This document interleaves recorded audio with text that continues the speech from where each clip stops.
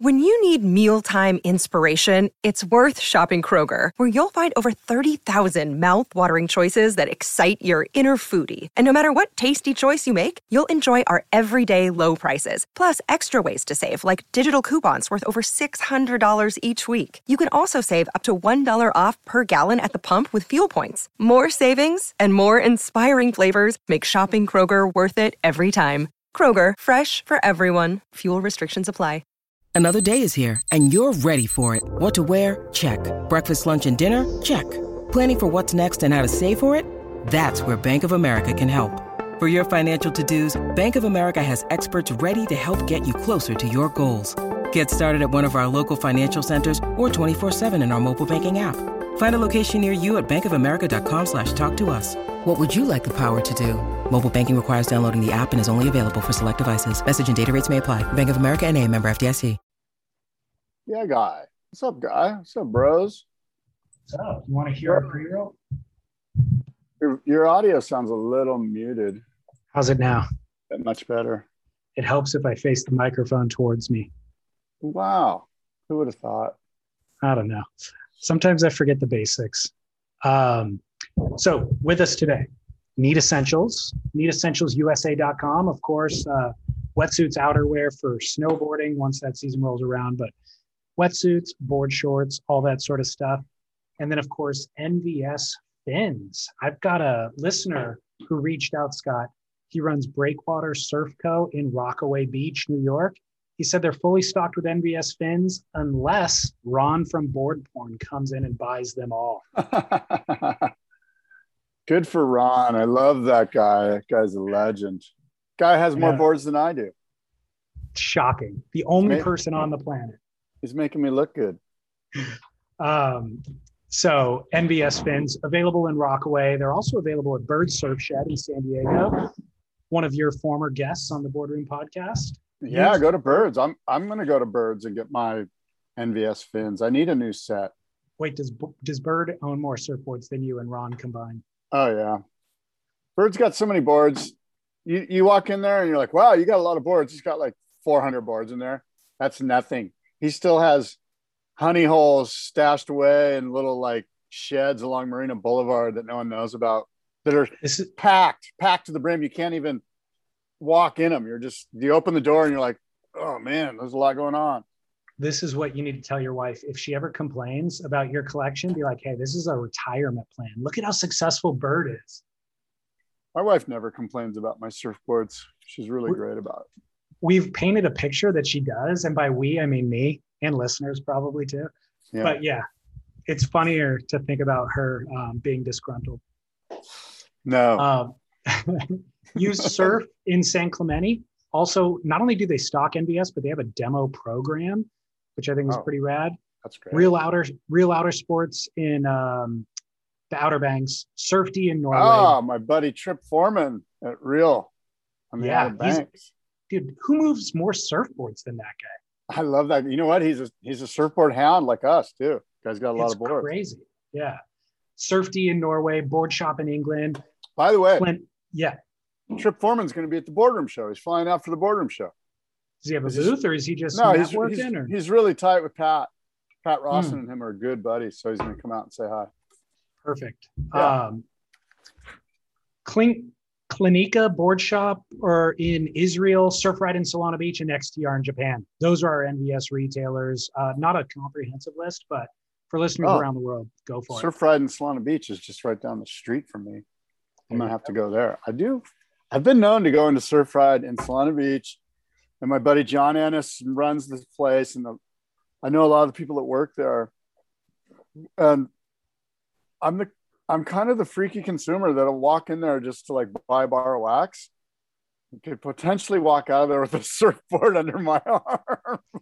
You are there. They see you coming a mile away, and they're just like, all right, boys. Grease. They're like, no, this guy's easy. They're like, easy. You don't even have to do anything.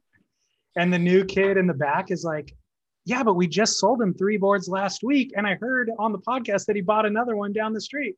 They're like, yeah, don't worry. He's ripe for the picking. I am. I'm going to play a message for you, Scott, and then we're going to go into a Yeah Guy. You ready for it? Sure. I wanted to give you a big thanks for keeping me occupied on my drive to the beach every Saturday and Sunday, which is about an hour and 15 to an hour and a half long. So every Saturday it is, can't even think of the name right now, Spit Podcast, and Sundays I listen to The Grit. Anyway, just checking to see if this was a real number. Thanks, guys. Greatly appreciate everything you do, and look forward to many more great episodes, and I'll probably use this line shortly. Thanks. Bye. I don't hear anything, by the way. You can't hear it? No, I haven't heard anything. Shoot. Oh, shoot. I thought you were listening to it. No. Oh, well. Failed audio difficulty on my portion. I set up a listener line for listeners to call in and leave messages rather than us having to read their emails. I saw that. Yeah. Is that just for our show? No, it's for anybody. They just have to say who it's for when they leave the message. Oh. All right. I'll put it in post-production, but now you can't hear it. But anyways, for listeners. Well, what is it? Now you got me all fired up. It's actually nothing. He's just saying thank you. And he has an hour and a half drive to the beach, and he listens to Spit every Saturday. And it occupies his time every week, and he's grateful for it. And he'll call back later with an actual question, but he just wanted to say thanks. As we see some movement at the takeoff zone, it's Kelly Slater grabbing rail. A clean entry, this thing holding open, it spits. When it spit me, I thought it was going to spit me off my board. Comes out with the spit, spits him out. Comes out after the spit. Gets spat out of another good-looking wave here. Spit. We're just spitballing, right? Yeah, guy.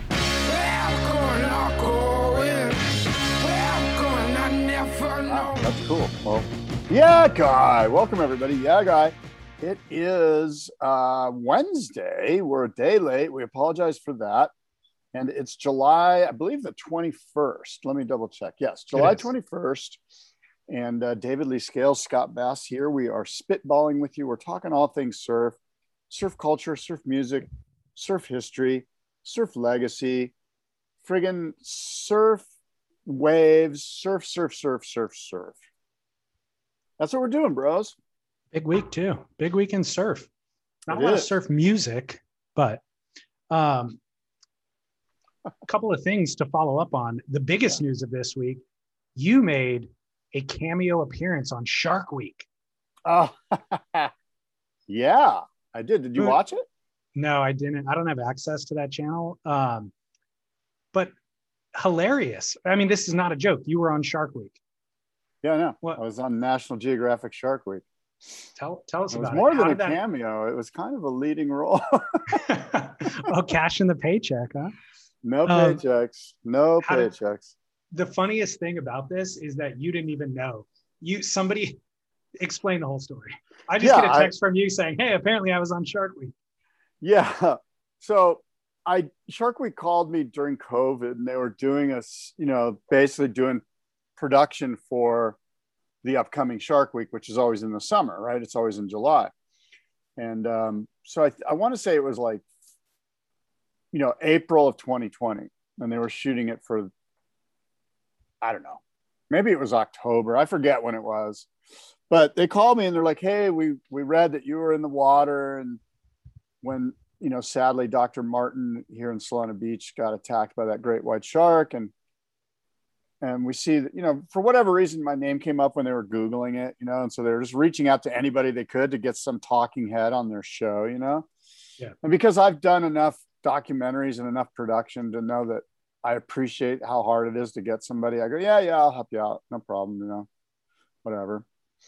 And so they had me, show up and just kind of talk to them about what I experienced. And that's what I did. And so they just kind of used me as like B-roll filler talking head guy as they told their story about great white sharks in Southern California in 2008 and 2009.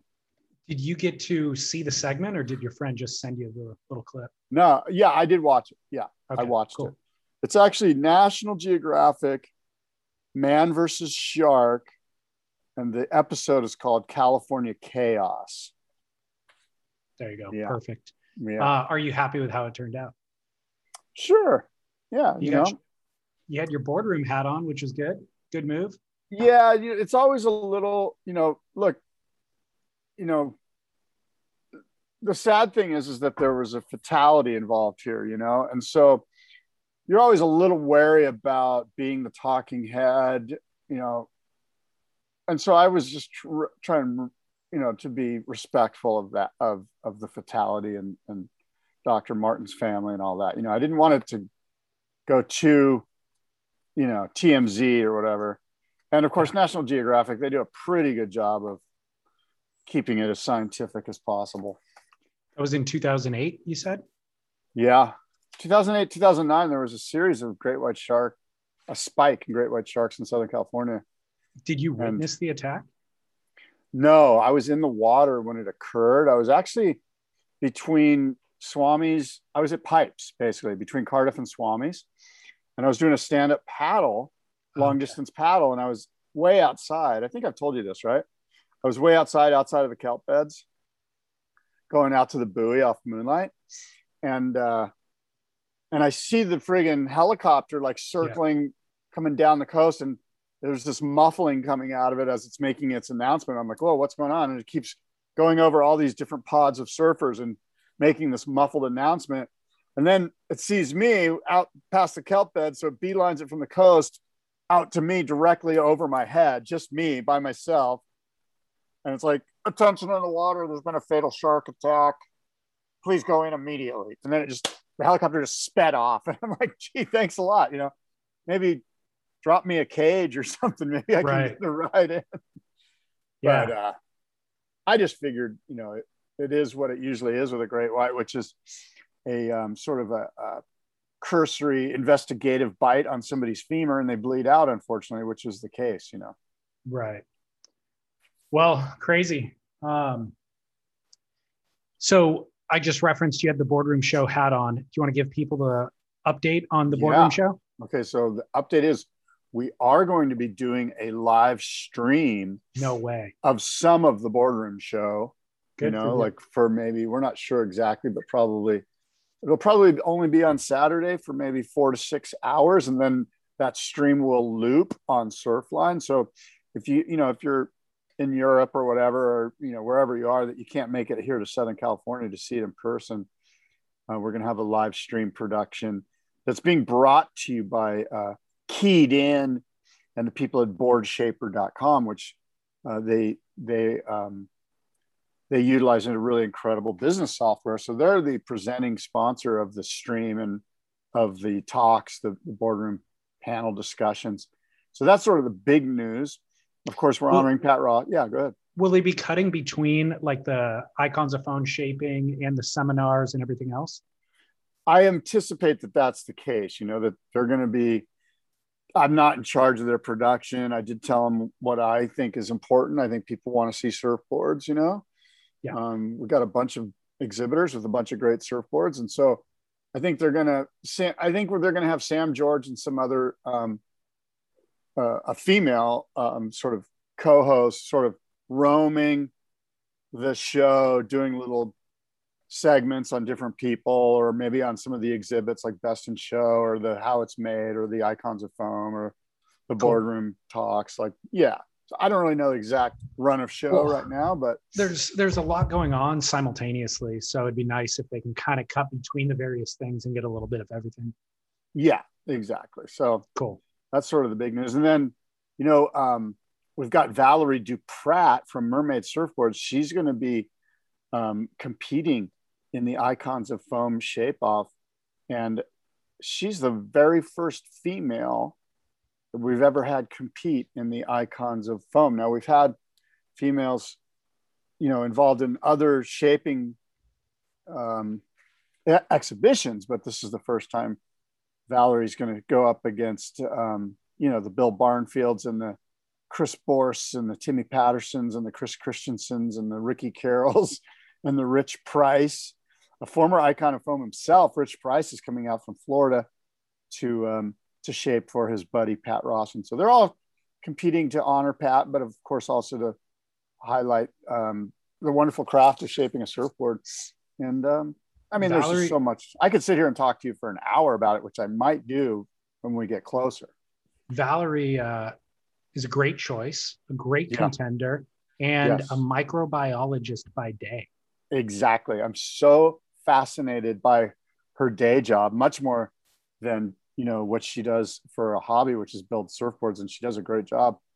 But yeah, And she's like super humble about it, and you wouldn't know, but she's like legit. She's like the Jerry Lopez, or she's like the Madame Curie of friggin' microbiology. You know what I mean? Like, she's on the cutting edge of some stuff, and I'm a huge fan of hers. I'd like And her to make me a board. she's also from France. So she's Yeah. native French speaker, but practices and works in microbiology here in English and shapes incredible surfboards and raises a family. Yeah, her and her husband, they raise a family together. It's crazy. Yeah. she's got a handful. So great choice. Yeah, we're excited about it. We're excited about the Boardroom Show. It's going to be insane. What are the dates? September 25th and 26th. We got a packed house. It's going to be a lot of fun. And you've got a booth. Surf Splendor has a booth, right? We do. We're selling merch. So we've loaded up on merch for the first time ever in the recent months, and set up a shopping cart on the website. So we have been selling some there, but we'll have everything available in person at the Boardroom Show. Very cool. That's going to be fun. Yep. So Scott, the Olympics are kicking off. What's the Yes. forecast? Okay, yeah, I'm glad you brought this up. So I was lucky enough to talk to Kurt Court, Kurt Court is the lead Olympic surfing forecaster. So I talked with Kurt on the phone yesterday, and basically the forecast is the European models and the GFS model have a pretty massive typhoon forming. There's one in the water now, but there's one that's going to spin off of this, and that's going to basically run right into the contest site, probably Sunday evening. What Sunday is of this? Sunday is the first day of the waiting period for the competition. And it's probably, Kurt says, going to start off kind of small in the morning and a little bit ripped up, and it's going to build rapidly through Sunday, but it's going to be torrential winds and probably not surfable. And the GFS model has the storm much hotter, much stronger, much closer. And Kurt thinks that the European model is probably a better guidance. It's not quite as powerful. It's very, very powerful still, but it moves off the coast a little bit more. It doesn't do a direct hit on Shitashita Beach. But both those models, as with any sort of tropical disturbance, they're just hard to put your finger on. I mean, anything can happen. It's hard to understand the steering mechanisms with these things, at least the direct, really pinpointed steering mechanisms. And so he's thinking Sunday's probably not going to happen because it's just going to be blown out and 15 feet. And then Monday and Tuesday, of course, a quick drop in swell, but clean offshore conditions. So look for a pretty solid surf Monday, and then Tuesday dropping off pretty quickly. They need 3 full days of competition to get this thing finished up and to get a gold medalist awarded. And he sees Monday and Tuesday as days 1 and 2. And the good news is, towards the back half of the waiting period, I want to say right around maybe the 30th of July, something like that. Maybe it's the 28th, 29th. There's plenty of surf in the water those days too. Again, it's all kind of far off, but the idea that they're going to be surfing sort of dribbly 1 to 2 foot weak wind swell, I think we don't have to worry about that. The final day could just be 3 to 4, but I don't think it's going to be horrible. Like worst case scenario. And we are going to see some exciting action probably Monday and Tuesday their time. We do have to be worried about the time change. They're 16 hours ahead. So right now there it's Thursday morning, probably something like that. Yeah, it is. It's early Thursday morning. So did you get any insights into how we're going to be able to, or if we're going to be able to view it? I haven't done any research on that. And of course, Kurt didn't have a whole lot of insight there either. Because he's just the official forecaster. He's not really, and I didn't ask him about it. Now, of note, for Shitashita Beach, westerly winds or southwesterly winds are the best winds. And I mean, it's been fun following this typhoon, and it's going to be fun following this one that spins off of it. I kind of want to go check it out now just to see what it's doing. You know what I could do too right now? If I go to Surfline, I can type in, of course, Shitashita Beach has a camera. Yeah. So let's see if we can take, because it's the sun is rising there right now. Probably going to be small, but let's see here. It's a beautiful day there. It's a beautiful morning. It's sunny. The ocean looks blue. It's very small. Very small. It looks tropical. There's a few kind of lingering, loitering clouds, the kind that you would see during a tropical day. Light, very light winds, glassy, and tiny, completely. This is the kind of surf you don't want for this event. So a couple of things I've seen leading up to the event. A bunch of the athletes surfing in the new wave pool that they just opened. Is it Surf Stadium? Is that what it's called? Yeah, American Wave Machines, Perfect Swell. They've got a new pool there, and it looks killer. Yeah, so we've seen a bit of that. Everybody landed and immediately hit the pool for training. Chloe Andino posted a clip or two at Shitashita Beach, surfing knee-high slop, and actually looking really fiery, looking good. Obviously, he's coming off of an injury as well, so I haven't really seen him surf since he's been back from injury. But he looked as sharp as ever. John Florence is making an appearance. He came through Huntington Beach on his way to Japan and surfed here for a couple of days. And the waves were fun for us. Looked kind of crappy when he posts them on his Instagram, but they were waist high. And he's certainly not looking 100%. I'd say he's looking more like 70%, but he's back, and he also surfed in the wave pool once he got to Japan, landed a couple of air rotations. So he will be surfing in the Olympics, barring, any additional injury. So that's a pretty big update, I'd say. That's great. I'm glad to hear that. I'm a huge fan, and we want to see John win the whole thing. Carissa Moore, her performance in the pool, I don't know if you saw clips of her. Matt Biolas posted some stuff on his Instagram account. God, did she look on fire, like, ripping the fins out of every turn. And just, she looked like she had that extra rise to the occasion. This is the Olympics. The entire world's watching. Oh my God, type of spark. Like, you know what I mean? Like, she just had a little more than a little extra pizzazz in her surfing. And I'm expecting big things from her. To be honest, kept my expectations really low for the surfing in the Olympics. Number one, because I really wasn't convinced that we would have waves.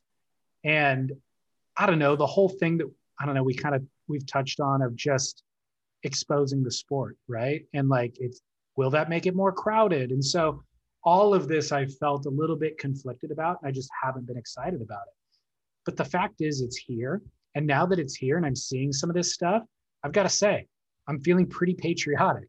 I'm feeling excited, like you're talking about with Carissa. And you think about somebody like Shaun White and his, meteoric. What's the word I'm looking for? Yeah. Meteoric, meteoric rise. Fast track to fame. Yeah.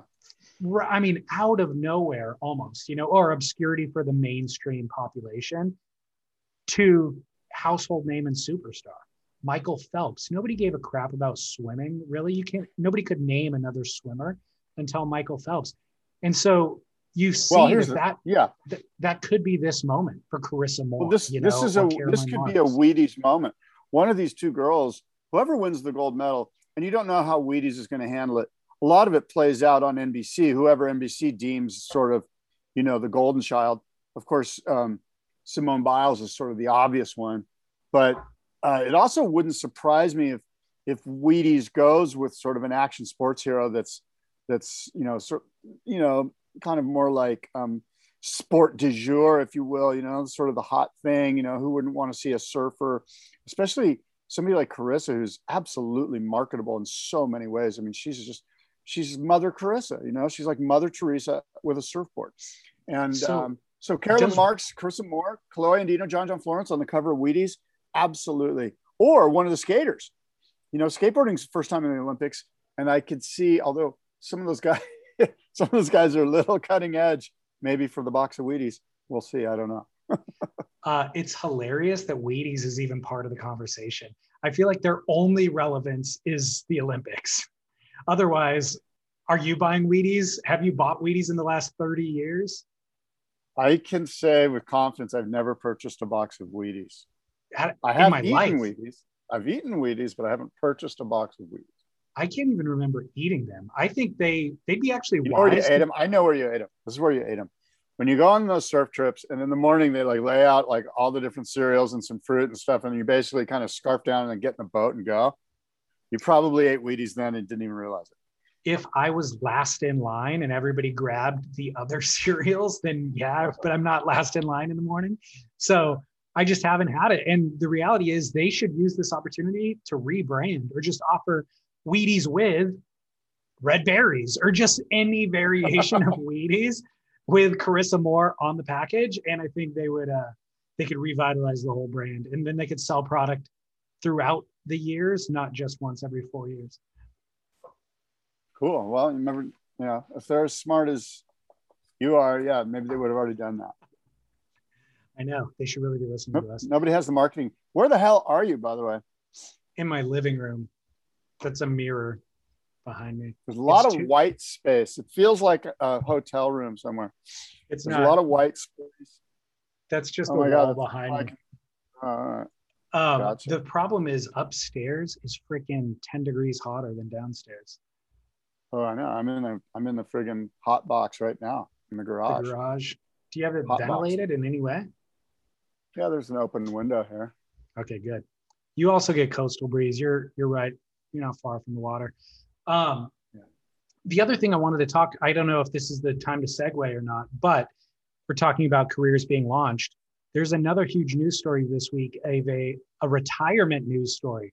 Careers being ended and potentially a final event at the Olympics for one Julian Wilson. Really? I don't know anything about this. Fill me in. Breaking news for Scott. No. Oh my gosh.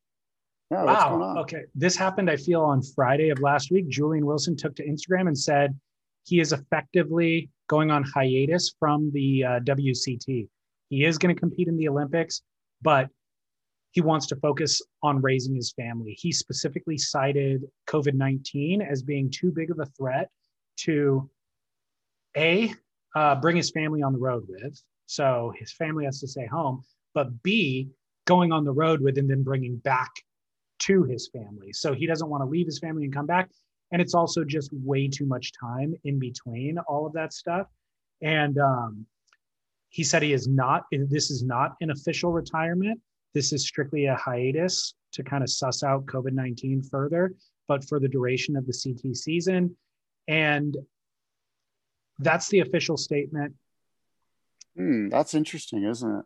It is interesting. I've had a few days to process this, of course. It's all hitting you fresh, so I'll lead. But there's no way he's coming back. I'm like, in my mind, I'm like, this is an unofficial retirement. I do not see Julian Wilson coming back. I also see that he's been losing heats since pre-COVID-19 in a steady kind of downward trajectory. And this isn't to do with his lack of talent. This isn't to do with his lack of desire. This is specifically to do with his diffused focus. He loves his family. He wants to spend time with his family. And so when he has to trade that for going on the road, or even if they're on the road with him, when he has to then go, focus and surf a heat, his focus is diffused. And I think that is not an insult. That is not a bad choice. I think that that's actually a very responsible, mature choice, and I can fully honor it and support him in it. But I think that his decision to stay home, maybe COVID-19 certainly does have, it's expedited, what was kind of the inevitable or what had kind of been bubbling under the surface. It's brought it to the surface.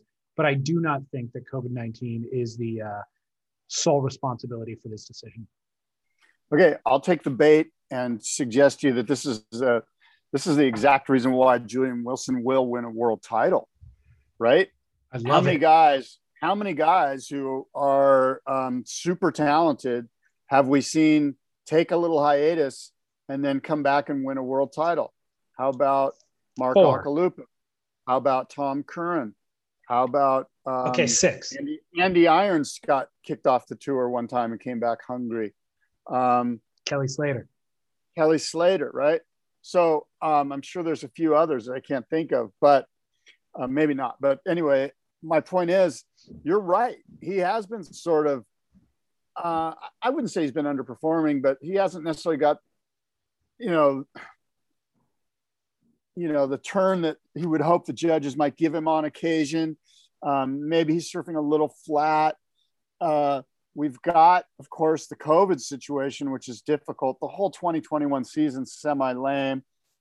Nothing like taking some time off with a great excuse/reason, family and COVID, to then go, hey, WCT, remember me? I'm an Olympian from Australia who's been in the top 5 or 10 on the CT rankings for years. I'm now 29, 30 years old and ready to go. I'm highly marketable. Please give me a wild card for 2022 and watch me come back. And we'll be eager to see the new Julian revved up, rested, revamped, and ready to rock. Julian Wilson 2022 2.0.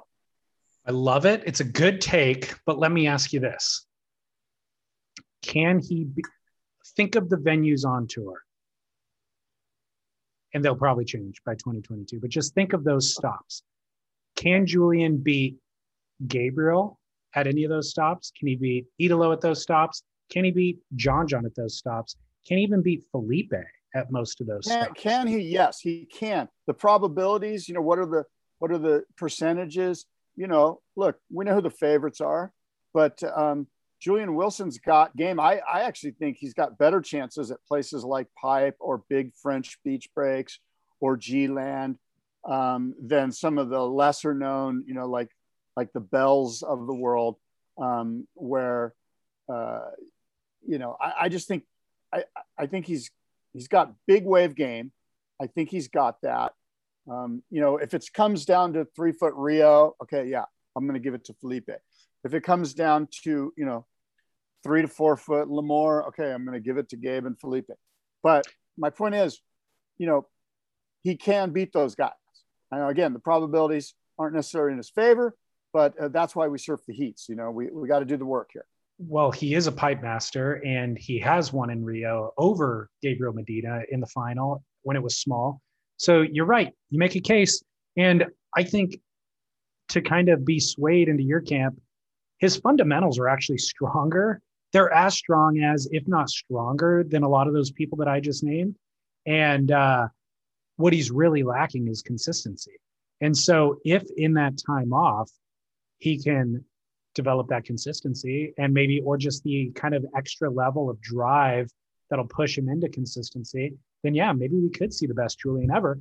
And he also doesn't necessarily need to vie for a wild card, as you stated, because this new Challenger Series format, he could just show up at the end of next season, surf a few of those events, and, potentially get back on tour. Well, I could see that. Yeah, I could see, in fact, maybe it's not 2022, maybe it's 2023. Yeah. But if he takes all of 2022 off, you can only change so many diapers and do so many honeydew lists to Home Depot before you're like, shit, being a competitive surfer wasn't such a bad gig after all. The fire will be reignited. He's young enough. He'll probably be surfing better than he ever surfed, ever. How old is Julian? He's not that old. I want to say he might be 28 or 29, maybe 30. Let's say he's 31. 30. I'm going to look it up. 31 or 32 is not too old when you're talking about the CT and the Dream Tour and Waves of Consequence, Chopu, G-Land, Sunset Beach Pipeline, all of these great waves on tour. I think, don't be surprised if that's a storyline in 2023. He was born in 1988, so that would make him 33. Or he's going to be 33 this year. Oh, it's a little older than I thought. Yeah, me too. But he still has time. I mean, that's the thing is the athlete's longevity now, it's not too old to be 33. Be curious to look at how old Mick Fanning was when he won his last title, how old Joel Parkinson was when he won his title. I'm sure those guys were in their 35. I bet those guys were like 35 years old. Yeah, I'm 39, and I think they're right around my age. So yeah, they would have been 35 or so. And I could see Julian doing what he's kind of stating that he wants to do, which is bring his family on tour with him. He could win a Joel Parkinson type title. So yeah, absolutely. Awesome. Well, I'm so shocked that you did not see that news. And good for Julian, by the way. I would like to state good for Julian. I think this is a great decision. Yeah, exactly. I do too. I really do. Maybe there was some burnout there. It's time for a little recharge, get the family organ, get the COVID thing taken care of, get it out of the way. No more quarantines. Let's spend some time. Let's reignite, get the fire going. I could see this thing happening in his favor. And the other thing is this whole COVID season feels so disoriented and uncertain that it's like if the WSL can't promise you that these events are actually going to happen, then it's hard to put your family life on hold. So go with certainty. And I think obviously Ace Buchan has made this decision through a lot of this year, choosing to stay home for events as well. So I think it's a smart move. I mean, frankly, the government of Australia has been, they've been steadfast in the way they're handling this pandemic, and it's been really great for the country there. But it's difficult to travel if you're an Australian. You're looking at 14 days every time you come back into the country, and that gets old quick, and we don't even know what it's like. Yeah, and we complain about wearing masks. Right. Yeah, you go. Guess what I did the other day? I randomly pulled into CVS pharmacy, got my third shot. No way. Is that what that bracelet is on your arm? No, I just bought the bracelets because I'm a fan of vaccinations. But I got number 3. It's Band-Aid's off. But you're wearing a bracelet on both wrists, it looked like. You want everybody to know. In case somebody can only see one arm and not the other, they will know that you've got the third. Not about me. It's about you. I want you guys to get vaccinated. You're so good for my business. I need business. You're altruistic. I was going to say, are you threatened by the Delta variant at all? Absolutely, man. I can't handle another year of no work. Look, if this thing starts killing people and they start shutting down businesses again, it is just not good for anything. Nobody wins. Nobody wins. Yeah. And so it's time to vax up and get this thing behind us. Like, let's not be idiots here. If you're for a strong, healthy economy, then I'm suggesting do what the experts do and get vaccinated. But I'm not here to make this, I don't want, I better just shut up now. I'll just shut up right there and just say, that's my opinion. Do whatever you want. Smart. But the fair is scheduled at Del Mar right after the Boardroom show, right? So all systems are go. Yeah. Oh yeah. No, we're going forward unless we're not. So you want to hear about somebody who did pull off a pretty amazing travel feat? Mason Ho? No. Yes. Yeah. Similar. Stab Magazine, right after they finished filming the electric acid surfboard test with Mason and Coco, they had surfers from around the globe, 18 surfers, and judges and filmers all fly in to Costa Rica, and they filmed another edition of Stab High. And this is going to premiere tomorrow night. They are also doing it in 4 episodes, and it'll air every Thursday. And I'll read a little bit from their website. 18 surfers, 6 ladybirds, 5 judges, 10 filmers, and all of Stab's US staff made the trip to Playa Hermosa, Costa Rica in early May with one goal in mind: raise surfing's progressive ceiling. Once everyone received their marching orders, it was off to the races, with competitors having 12 days to go as high as humanly possible, while Stab is and always will be. While Stab High is and always will be a competition, it became evident from day one that this was about a lot more than merely crowning a winner. So another series on tap with Stab. That's pretty cool. Who are some of the surfers? Man, I didn't even write that list down, but it's a long list. Ian Crane, Mateus Hurdy, Mickey Clark from Ventura, a bunch of no names, to be honest. But they did a fantastic. Zach? Zeke.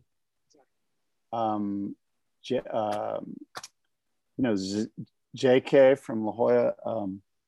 Jake Zekle. Yeah, Jake. Jacob Zekle. I did not see him Jacob. there. But I'll tell you what, we've talked in the past that we like Stab High.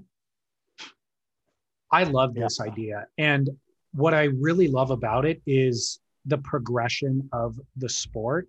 I love setting a bar. They explicitly state our goal is to do the highest air possible. And there's these rampy, overhead, punchy beach breaks. Here's the opportunity. Here's what we're trying to do. Go do it. And last trip, Nathan Fletcher was one of the judges. He did the highest, gnarliest straight air out of anybody, way gnarlier than kids 20 years younger.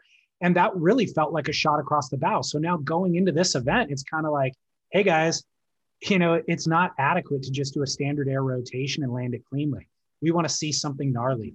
And so, not to throw the WSL under the bus, but where I feel so much of their judging criteria and also the venue selection regresses surfing, this is the exact opposite. This is saying you will only be rewarded if you do something that we've never seen before. So I think this is fantastic. It's entertainment for us, but it's also fantastic for surfing as a whole.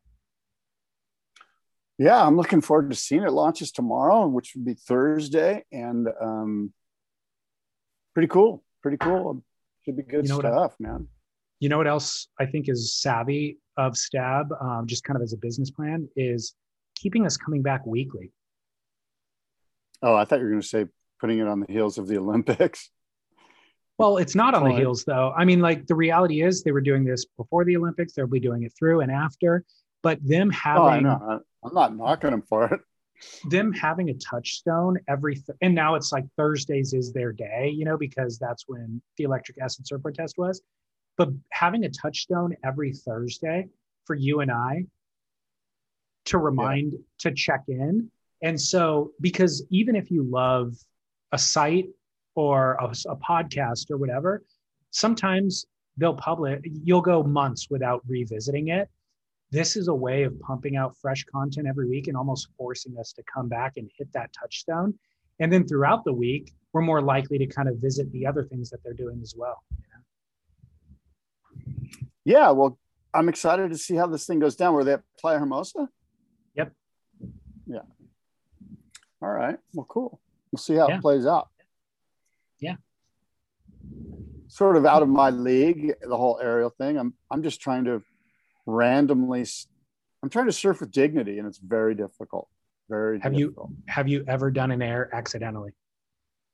Yes. I think I told you the story. I did do an air, and you know who witnessed it? It was Alex Gray and Adam Wickwire. I remember Adam Wickwire. Yeah, goofy foot on a rip curl. Yeah, from Florida. And Alex Gray, we were on a trip. I was working with Surfer, and according to them, I did a credit card air, just the thinnest little sliver of 35-year-old dude aerial. Were you attempting to do an air? I think I might have been, because those guys were just busting, and so I was, then I had it. I was, what's the word? I was sort of vain enough to think I could hang with these guys, and so I was probably like, oh yeah, watch me, bro, and it was hideous. Okay, I need details. Where were you? Where in the world were you? And then also, was it an end section? Was it a right? Was it a left? No, it was a right, and we were down at that beach break there just north of Cabo. Pescadero, is it or no? There's two little beach breaks up there. Anyway, I'm not sure. Yeah, it's slipping my mind right now. But anyway, it was a right-hander, and right coming into a left. I think it wasn't anything worthy of a full breakdown. I just did a turn and might have gotten lucky, and somebody said, "Oh, bad," It was awesome. It was well, lame. the fact that you had witnesses is awesome. Yeah. I tried to do one the other day. It's atrocious. Really? But oh my gosh. Yeah. Well, it was an end section like you're talking about, that I'm like, this is the section you have to do it on. But I just had no plan for what to do after getting in the air. Right. So it's like you hit the section and you're like floating through the air, and then you just land like you're laying back as if you're like jumping into a bed or something with my board at my feet. And then I thought to myself, God, that I feel like I could actually do this. Like if I got that section again, here's what I would do differently. But I won't encounter that section again for 8 months, but I got the feel of weightlessness. Yeah, dude, give it up. Come on. Let's just surf with dignity. Okay. Because even if I did it, it's going to be a terrible air, undignified. It's going to be terrible. And then you're going to say how great it was or how great it felt, or no way. I won't. I'm just saying, like, you're going to claim it, and it's hard to claim airs when you're 40 something, because there's 20 somethings that are just busting huge ones all day long. 13-year-olds. Surf with dignity, my friend. Be stoked on your bottom turn. Speaking of dignity, how was your conversation with Sean Thompson? It was great. In fact, he brings a lot of hot takes. He's got a hot take on Noah, calls out Noah Dean pretty hard. Tell me, what does he say? Tells Noah Dean to shut the hell up. And when did Noah Dean say something? Like 8 years ago? I don't want to speak for Sean. You should listen to it. I will. He's got hot takes on the Olympics and Olympic surfing and all sorts of stuff on Busting Down the Door, the movie, and Fast Eddie Rothman, all that stuff. Sean's a great interview. Honestly, Noah Dean, the only time I remember Noah Dean saying something was F the WSL, and that was at least 8 years ago, and I haven't heard him say much since. I'm not sure. I think he might have said something recently. I don't know what it was. I was just letting Sean go. I didn't ask him what he was referring to. He was just like going. Has he gotten more ornery as he's gotten older? Sean's always had a little orneriness in him. I don't identify him that way. I don't know if ornery is the right word, but he's got a deep-seated passion and fire that can't be stamped out by, he's not going to back down. Can't be stamped out by Noah Dean's 4-foot airs. No. What was his thoughts on the Olympics? He had some thoughts. I told him who I thought was going to win. He was excited about the women's side of the draw. How incredible the women are surfing these days. And he's right. I think if you looked at it, through the right prism, it can be argued that in the last 10 years, women's surfing has accelerated faster and probably to greater lengths than men's surfing has. Yeah. Like the women are closer to the men now than they've ever been. Totally. So his talk about the Olympics wasn't pro or anti surfing in the Olympics. It was more about the actual athletes. Yeah. And he's very much pro competitive surfing in general, he's kind of anti wave pool. You got to listen to it. I'm afraid I'm going to butcher his words. I prefer that, I'm just giving you an opportunity to hype it, draw listeners. Yeah, I know. Well, if you're a fan of, like me, Sean's one of my surf heroes, and so I like to hear those guys talk. I love hearing MR and PT and Rabbit and those guys. I like hearing their takes on things because that's sort of my wheelhouse. It'd be like if you're a kid now and you got to hear, I don't know, Noah Dean. I was desperate to hear whose name you could scratch up. I thought you were going to be like Corey Lopez or something. Corey Lopez is here. I saw Corey Lopez at Cardiff the other day, surfing at Cardiff. No way. What's he doing? I don't know. He's just here surfing. I don't know. Good for him. Florida's flat as usual. Yeah. How does it feel, by the way, to not only get to interview your childhood heroes, but get to become friends with? Oh, it's really cool. It's really cool, right? I mean, those guys are just a phone call away if I need them or if they need me for anything, like this. We're not super good friends. We're just acquaintances, but good enough to be able to call and chat. And I've done some stuff with Sean and I've done some stuff with MR. And we've done business together and stuff like that. So it's been good. I think it's cool. And I was glad to see you send that episode through. The Boardroom Show podcast, by the way, is what we're talking about. But I was reminded at Sean, you talk about dignity, Sean just as a figurehead for the sport, and like how iconic, how important it is to have somebody who has that level of dignity, charisma also, and kind of intelligence, it's awesome. Funny you say that because I maybe this is the wrong way to look at it, but and you tell me, because you've interviewed a lot of South Africans and a lot of Australians, and I think I've told you this before. I think that their education system in South Africa is simply better than in America. Every time I talk to a South African, they are so clear and concise and such great communicators. True. And they have a much larger vocabulary. They very rarely say, like, bro, dude, yeah, guy. None of that bullshit is in the equation. They just seem like they come from a better educated, a system that has better education, especially the South Africans, man. They are, like I say, they're just better communicators. They sound professional. They sound like they have a grasp of the English language above and beyond your normal utterances. It's entirely true. I had not isolated or thought of South Africa specifically in that regard, but you're entirely right. Every South African that I've ever become friends with or know totally fits that bill. And this is an opportunity right now, by the way, to give a shout out to South Africa and acknowledge the atrocities that they're going through in Durban right now. Maybe even the rest of the country. I've seen all the news stories from Durban, but tremendous civil unrest due to political infighting. It just seems like a horror show. Yeah. Sad. Yeah. It's an atrocity. I don't know much about it. I'm just. Have you seen it? To you here.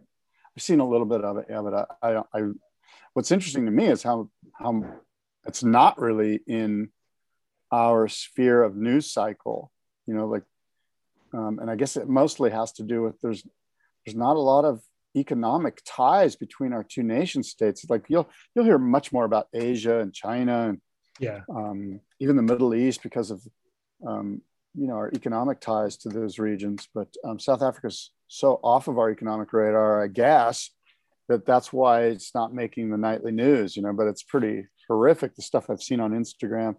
I know Travis Logie posted some stuff, and that's right. Graham Smith, Jordy Smith's dad, posted some crazy footage of some radical just warehouse burning and parts of the city burning down. I don't even know what it's about. I really don't even. I can only take in so much, man. My bandwidth is limited, and I'm so swamped. I'm just like, that's too much for me right now. I better just stick with trying to figure out which type of wax to use. Well, it's relevant in regard to the surf world, because Durban's such a world-class surf destination and has kind of given us so many professional surfers, has such a great surf culture. It's a destination for international surfers, all that. But also, and I won't try to pretend to understand the political dealings or the unrest or what's happening, even though I have read into it and seen people have explained it to me. But ultimately, what it comes down to is civilians have taken up arms in the street to protect their homes, their resources. Grocery stores have been completely looted and pillaged. People can't get food. Babies are going without food. People cannot get their necessary medications to keep them alive because all of those supply chains have been cut off, and civilians are literally guarding and protecting their property with guns and still being overrun at times. And in the streets, it's pure like a war scene.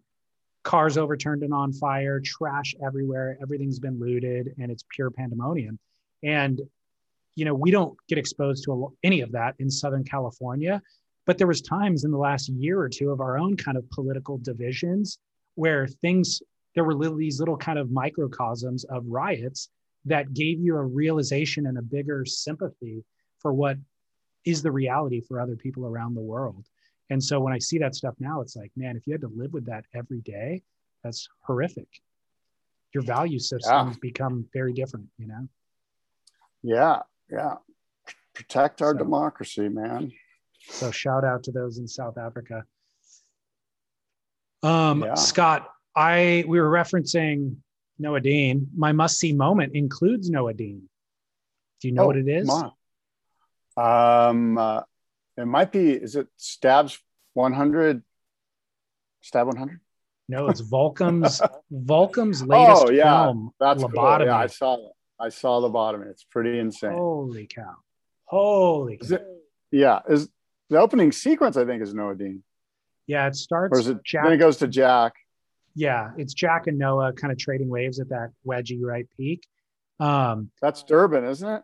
I mean, not Deba, I mean. Yeah. So, Deba. I mean, the one shortcoming of this film, which I shouldn't be leading with it, but traditionally on these surf films, the ones that Volcom has put out, you know, they spend a year or two traveling around the world and you see these surfers surfing all these different locations. This is a little bit more concise. This is kind of individual sections maybe made up from one surf trip. You know, Balaram Stack's section is him in Puerto Escondido. But that shouldn't, and this is all limited, of course, by COVID, but that shouldn't diminish your enjoyment of this film at all because the Balaram section specifically is unreal. He's surfing Puerto pretty much maxed out. It's like double to triple overhead, and the kid just absolutely charges. Of course, Jack Robinson's section reminds you why Jack Robinson has all the accolade he does, despite his performance on the CT this year. Ryan Birch's section, the left on the log with all that fancy footwork is just unreal. Where was that, do you think? Mexico? Was that Pavonis? Oh, it could have been. I was thinking it was Mexico. Figure out where that was. I don't know. But it's a great contrast of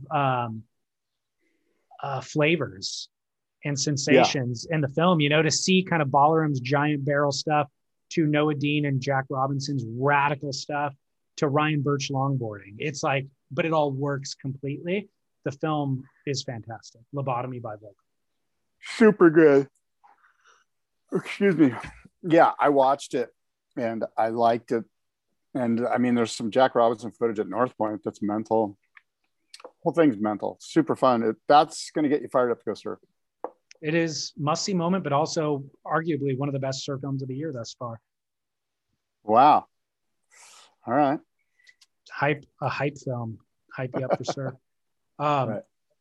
Do you have a must-see or a Duke or anything? I do. My Duke is Rockin' Fig, who sadly passed away of a heart attack at the age of 64, which is really young. And Southern California surfers, of course, know who Rockin' Fig is. But if you're a listener in Europe, Rockin' Fig was sort of like, I don't know, unofficial mayor of Huntington Beach. Can you go there? Yeah, you could. Yeah, he's kind of like the guy. Buddy Lamas. You had to kiss the ring and go say hi to him. And you didn't have to. You'd be honored to. You wanted to. You know what I mean? It was like, I actually stopped by his shop one time and he was kind of salty, I thought. Tell me, he didn't know me from Adam. I was just in there like I might have been promoting something. I'm sure I was. I was probably I might have been promoting like a boardroom show or something, or I you know, asking him to put posters up or something. Yeah, something like that. You know, where he was kind of like, not in my town, bro, or whatever. You didn't kiss the ring. I did not kiss the ring. I did not kiss the ring. Oh, Lordy. Well, Yeah. But So sadly, he's passed away. He was a good guy, and it's a bummer. And I know well, he touched a lot of lives. You said, yeah, passed away at, what was it, 64? Yeah. A young 64. He looked the same that he did at 34. I mean, I know. He'd always be wearing a cutoff or a tank top and, you know, a trucker cap, but he had the exact same look. I don't think his hair grew, but I don't think he cut it. It was just like always the same length, no matter what. He didn't seem to age. But the other detail here is that he was delivering the Surf Report on K-Rock, which is an iconic rock and roll station that, I mean, a documentary is being made, I believe, on K-Rock and all of the famous bands that they launched, but it's ridiculous. It's a longer list of iconic bands like a grunge era, Nirvana, Red Hot Chili Peppers, Smashing Pumpkins, No Doubt, Rage Against the Machine, System of a Down, Nine Inch Nails, you know, like just endless, because mainly they're centered in, you know, the epicenter of the music industry, which is Los Angeles. But so all these bands would come through, and it was when record labels had more clout than they do now. So they would all come through and, you know, slide a demo tape under the door, and demo tape and a half a gram. Exactly, under the door, and Rodney Biggenheimer might play it for you. And so anyways, K-Rock was huge, and Rock and Fig was on the Kevin and Bean morning show every morning delivering the Surf Report. And I grew up listening to that from my preteen years through college years. And honestly, I'd have to go back and check these facts. I don't think he actually was checking the surf. I think he just kind of delivered the same report every day. And but it didn't matter because it was just so entertaining. His delivery of it was so entertaining, you know? And it would always be like, oh yeah, Zuma's 2 to 3 feet and like shore break, you know, which is true. That's what Zuma is. And then Huntington always has some combo swell or maybe some south swell with a little bit of combo rolling in, you know, and South Bay is not getting much. It's like all of that is pretty much true 250 days a year, you know? Yeah. And well, and as you mentioned, you know, Los Angeles, talk about a huge market. So even if you weren't a surfer, I mean, we're talking, I don't know, how many people are in LA? Probably, I bet 9 or 10 million people. More? Yeah, I'll look it up while you're talking, but I don't know. KRQ is reaching a lot of people, you know, so Rock and Fig, a lot of people heard Rock and Fig's trip, even if you weren't a surfer, you were listening, you heard the thing and you went, oh, there's that surf dude. I mean, honestly, that's exactly right. The vast majority of the audience didn't give a crap about surfing. He was just super entertaining, you know? Yeah, and then the radio station didn't give a crap either. They were just like, dude, we're in Los Angeles. We need a surf reporter. Bring on Rock and Fig, you know, and it was, you know. We need to fill airtime. It's like, you know, you can't be in LA without a surf report. It's just like, that's totally what we are. It's, you know. Well, so Rock and Fig had a surf shop as well on Main Street in Huntington Beach. It's still there. And so that became like, you know, this guy who you hear who's just part of the voice of Southern California. You can just go into the shop and buy a bar. You would prefer to buy a bar of wax from him than somebody else. And so anyways, yeah, he's synonymous with Huntington Beach and he will be missed. So it's a great Duke call, Scott. Yeah.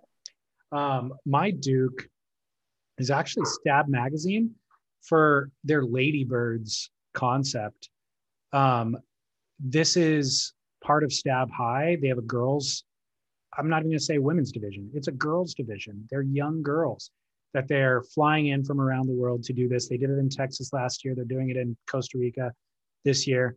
And again, giving kind of a bar for people to jump over, pun intended.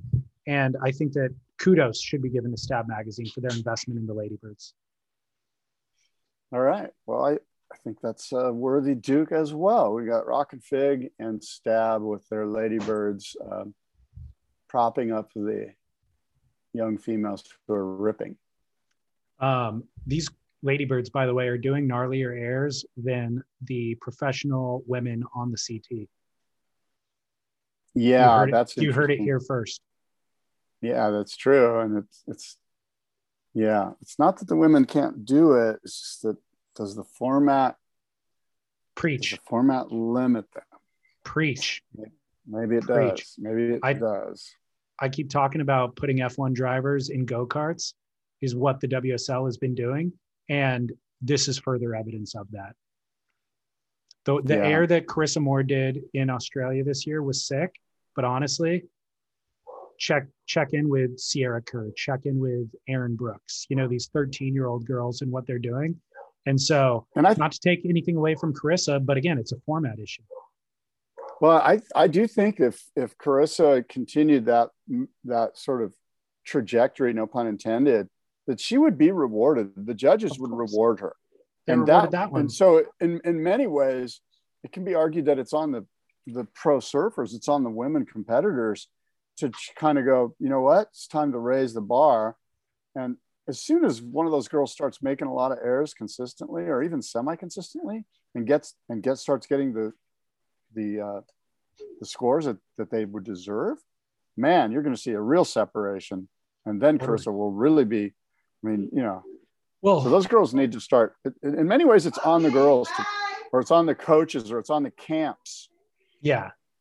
Well, I think ultimately what's going to happen is Sierra Kerr is going to qualify for tour, and she's going to come in and just start dropping bombs on people. It's part of her repertoire. You know what I mean? Yeah. And so, it's no big deal. It's like a bottom trim. Exactly. And so that'll be the real moment of change.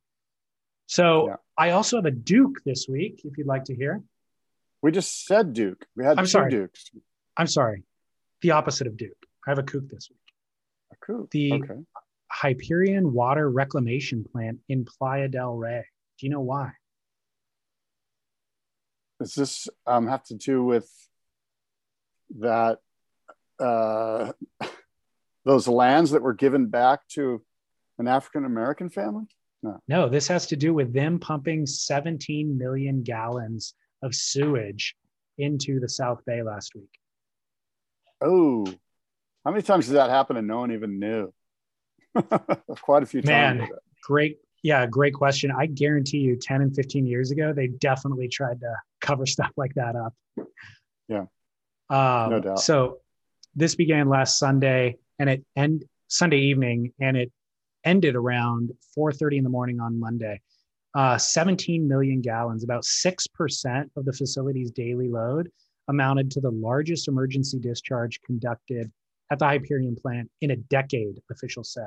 The plant, which began operating in the 1920s, is the oldest of the city. It's a water waste treatment facility. Ultimately, this was all sewage coming from toilets that was supposed to be processed, but it accidentally got diverted into the wrong pipe. So they have a pipe that dumps like a mile out for stuff that's all, processed and clean. And then they have another pipe that dumps, I forget how many miles out further.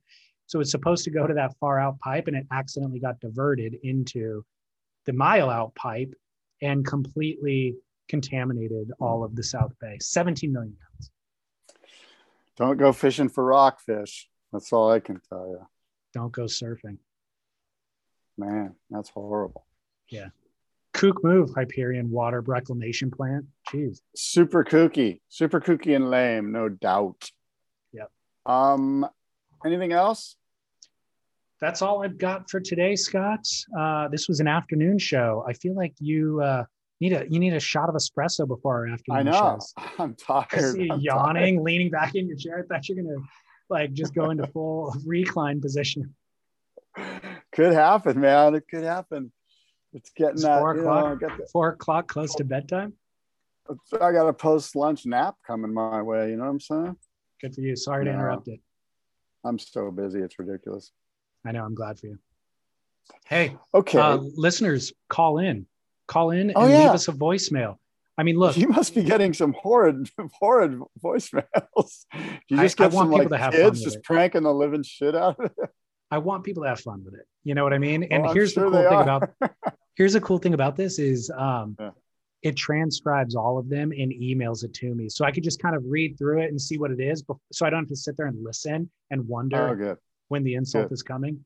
But honestly, have fun with it. Also be serious with it. If somebody actually has, I'm sure people do have very kind of serious board design questions or something like that, send them our way. Yeah. If you just want give us a silly take on what happened at the Olympics, send them our way. The phone number, I have it on surfsplendorpodcast.com. I'll read it off right now, even though nobody will write it down. It is 760-237-0150.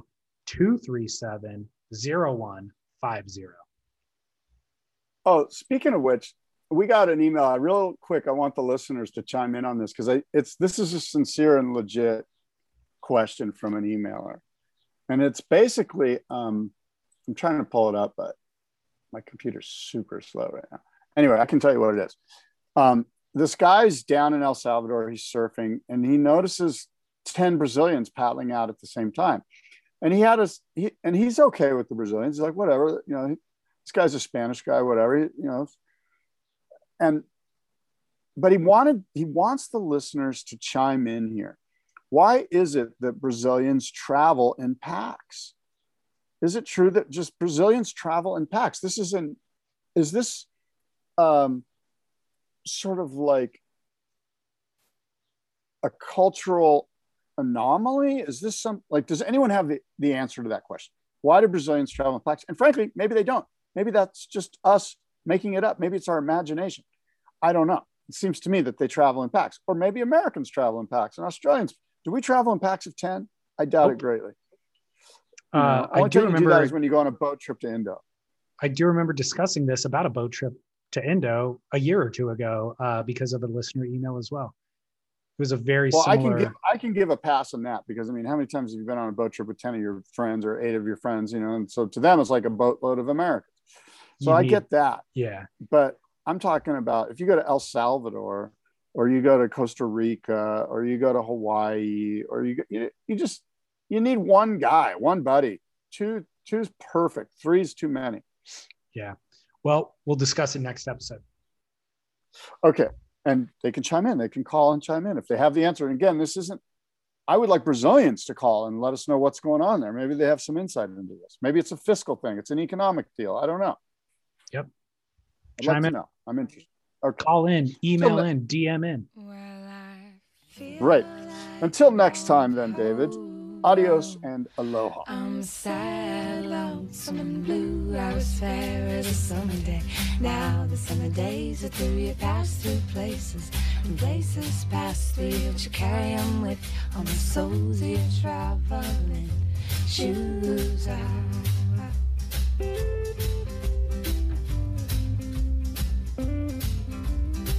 Well, I love you so dearly, I love you so clearly. I wake you up in the morning so early just to tell you I got the wandering blues. I got the wandering blues, and I'm gonna quit these rambling ways one of these days soon. And I'll sing the littlest birds sing prettiest songs. The littlest birds sing prettiest songs. The littlest birds sing prettiest songs. The littlest birds sing prettiest songs.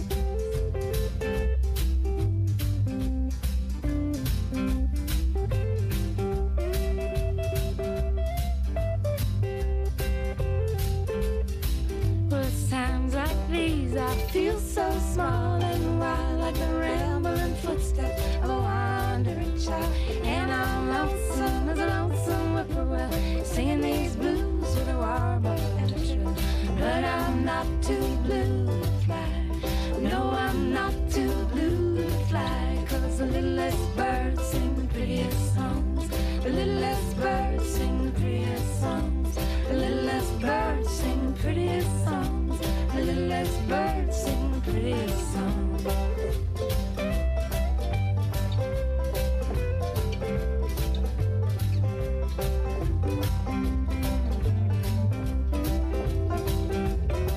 Well, I love you so dearly, I love you so